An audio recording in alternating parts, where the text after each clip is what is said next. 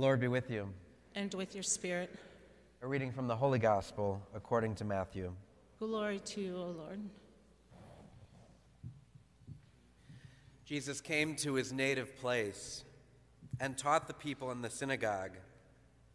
They were astonished and said, "Where did this man get such wisdom and mighty deeds? Is he not the carpenter's son? Is not his mother named Mary? And his brothers, James, Joseph, Simon, and Judas? Are not his sisters all with us? Where did this man get all this?"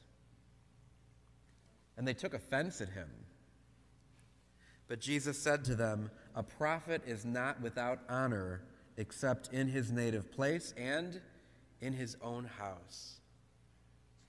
And he did not work many mighty deeds there because of their lack of faith. The Gospel of the Lord. Praise to you, Lord Jesus Christ.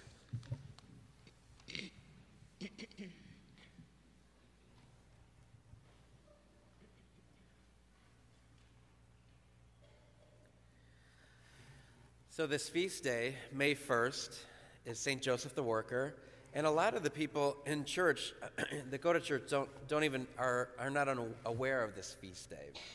Usually they think of the one in March, but this feast day is a very special feast day of St. Joseph because it celebrates him as being the worker.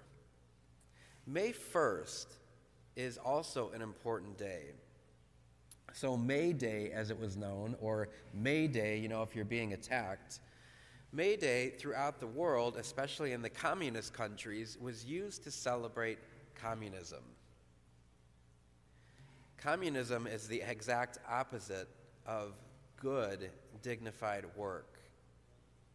And so the Holy Father at the time decided that he would make this May 1st the feast day of St. Joseph the Worker, in order to combat communism.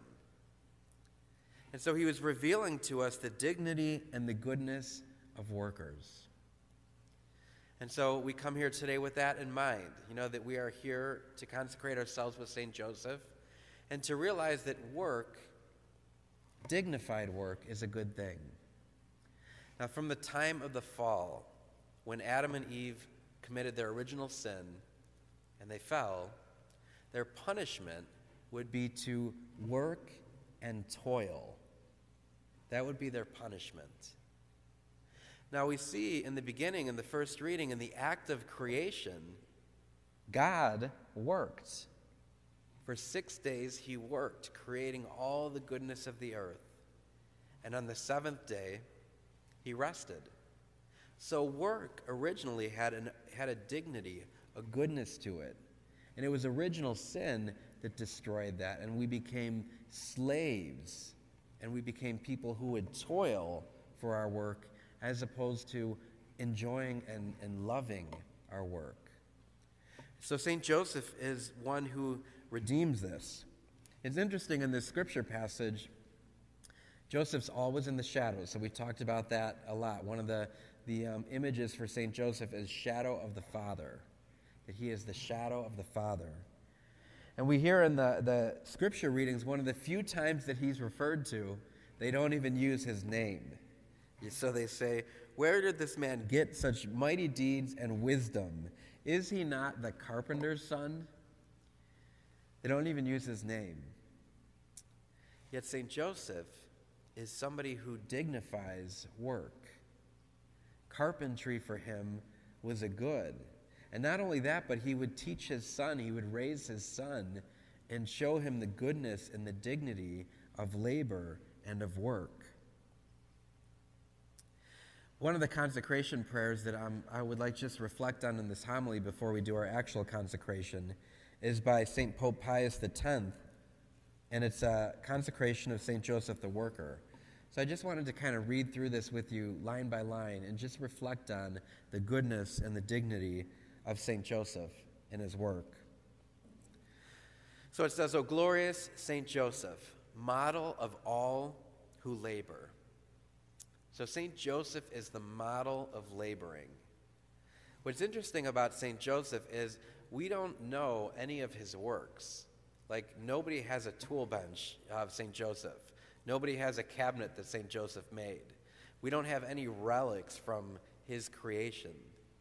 Rather, St. Joseph was somebody who worked behind the scenes. And that's a model for all laborers. To work because it's good.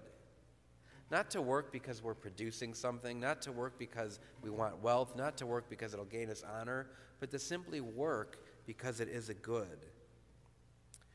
And so he says that the grace to work in the spirit of penance and expiation for my numberless sins. So when we find work difficult, we can let it be a penance for us. We can say, I'm going to do this as a penance for the sins that I have committed.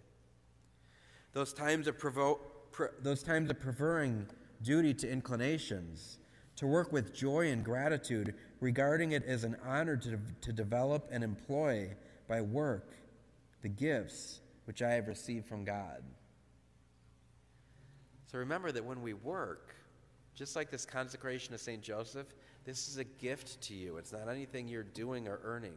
The same thing when we work, it's a gift to be able to work. It's a gift to be part of God's creation and plan. And we work with order, peace, patience, and moderation, without ever recoiling before weariness and difficulties, to work, especially with a pure intention and detached from self, ever having death before our eyes. Remember we talked about death a little bit earlier? To focus on our death, and on our deathbed, can we look back at our lives and think, I've done what God has asked me to do? If we can look at our deathbed and remember that, memoriam morte, to think about how our lives are a preparation ultimately for our death. So if we have that death before our eyes, an account for which we must give for our time, we'll think about, how did I work in this life? Did I do what God wanted me to do? Did I use the talents? He says, for talents unused, for good omitted, and for vain satisfaction and success, so fatal to the work of God. So as we come towards the end of our consecration, this 33 days that we have spent together, looking at the attributes of St. Joseph and seeing how God made this man so wonderful a protector. The fact that he would be willing to take Mary into his home, even despite the gravity of her situation, that she was bearing the Son of God. Joseph felt himself unworthy, but he would take that work upon himself to take her and Jesus and care for them. When the angel would come to him in a dream and send him to Bethlehem, he would take on that task of that laborious journey of going to Bethlehem. And when he would get there and there was no place for them in the inn, he would work diligently to find a place for them, to be creative. And he found the stable and the manger. And then again, same thing to Egypt. He would have to go to Egypt, to this enemy territory where he would have to protect and defend Mary and Jesus. And he would work lovingly for them. And finally, when he's brought back to Nazareth, he would spend the rest of his days working as a carpenter. And he would do that until his very last breath, which we believe he died a happy death in the arms of Mary and with the Lord Jesus, his Savior, right there. What allowed him to die a happy death? He worked as God commanded him in life. He did the will of God in his life. At every moment, at every opportunity, every difficulty, he was able to do that. He continues to work in heaven because now he wants to intercede for you. He wants to protect you. He wants to defend you. He wants to have that same intimacy with you that he had with Jesus. For 30-some years, he got to be with Jesus, teaching him in the workshop. Can you imagine that intimacy between a father and a son? Father showing his son how to do something, the son asking his father questions. Joseph wants to have that same relationship with you. So next time you find yourself frustrated or discouraged or unsure when you're working, turn to St. Joseph. Let him intercede for you. Let him walk with you all through this life so that ultimately he can be with you in your death. And each and every one of us can work until we die. And that work will be a dignified work. That work will be a good work. That work will bring joy and gladness into our lives.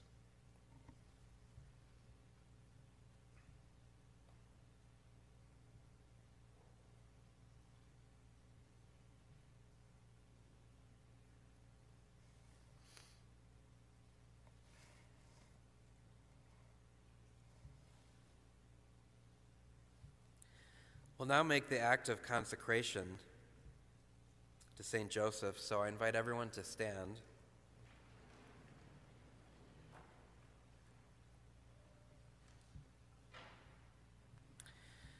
And we're going to do the one by St. Alphonsus Liguori. So if you have your books with you, you can pull them out. If you're watching online, if you want to pull your books out now as well. If you don't have a book with you, I simply just invite you to repeat with us. So hear the words and then just say the phrase to yourself softly after we say it. So we'll all say it together, but if you're listening or don't have a book, just speak the words after you hear them.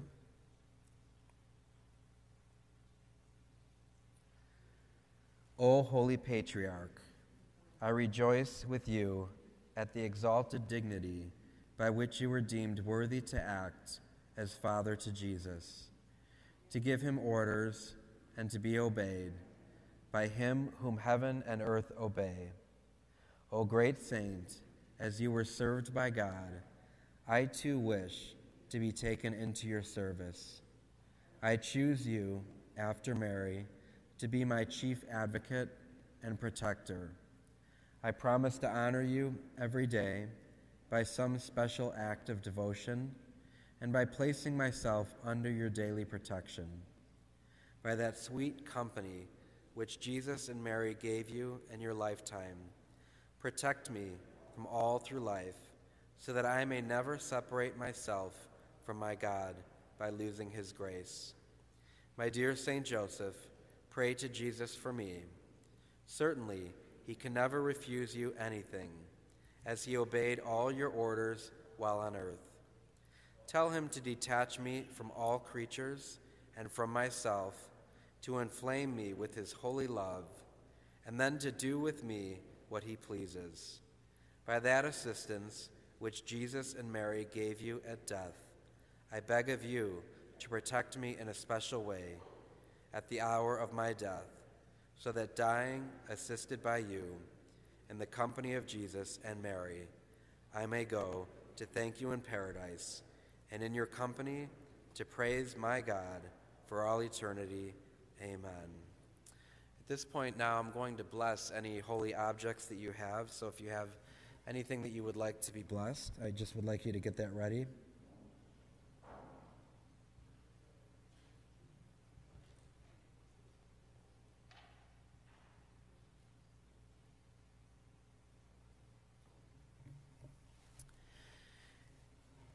And this is a prayer by St. Pope John the 23rd. So I'm just going to pray this prayer and bless all of the religious objects that you may have. O St. Joseph, guardian of Jesus, chaste spouse of Mary, you who passed your life in perfect fullness of duty, sustaining the Holy Family of Nazareth with the works of your hands, kindly keep those who with total trust now come to you. You know their aspirations, their miseries, and their hopes. They come to you because they know that you understand and protect them. You too have known trial, toil, and weariness, but even in their midst of worries about the materialistic life, your soul was filled with a profound peace, and it exalted an unerring joy through intimacy with the Son of God, who was entrusted to you, and with Mary, his most sweet mother. May those whom you protect understand that they are not alone in their toil, but show them how to discover Jesus at their side, to receive him with grace, and to guard him faithfully as you have done. And with your prayers, obtain that in every family, in every factory, and every workshop, wherever a Christian works, all may be satisfied in charity and patience and justice and seeking righteousness, so that abound gifts may shower upon them from heaven. May Almighty God bless you and all these objects, the Father and the Son and the Holy Spirit. Amen. Remain standing for our petitions.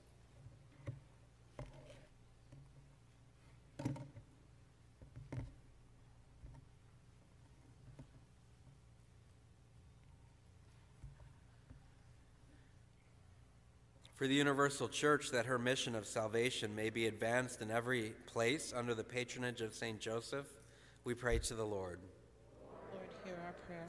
For labor relations in every land, that Christians will promote justice and integrity in trade unions and associations, we pray to the Lord. Lord, hear our prayer.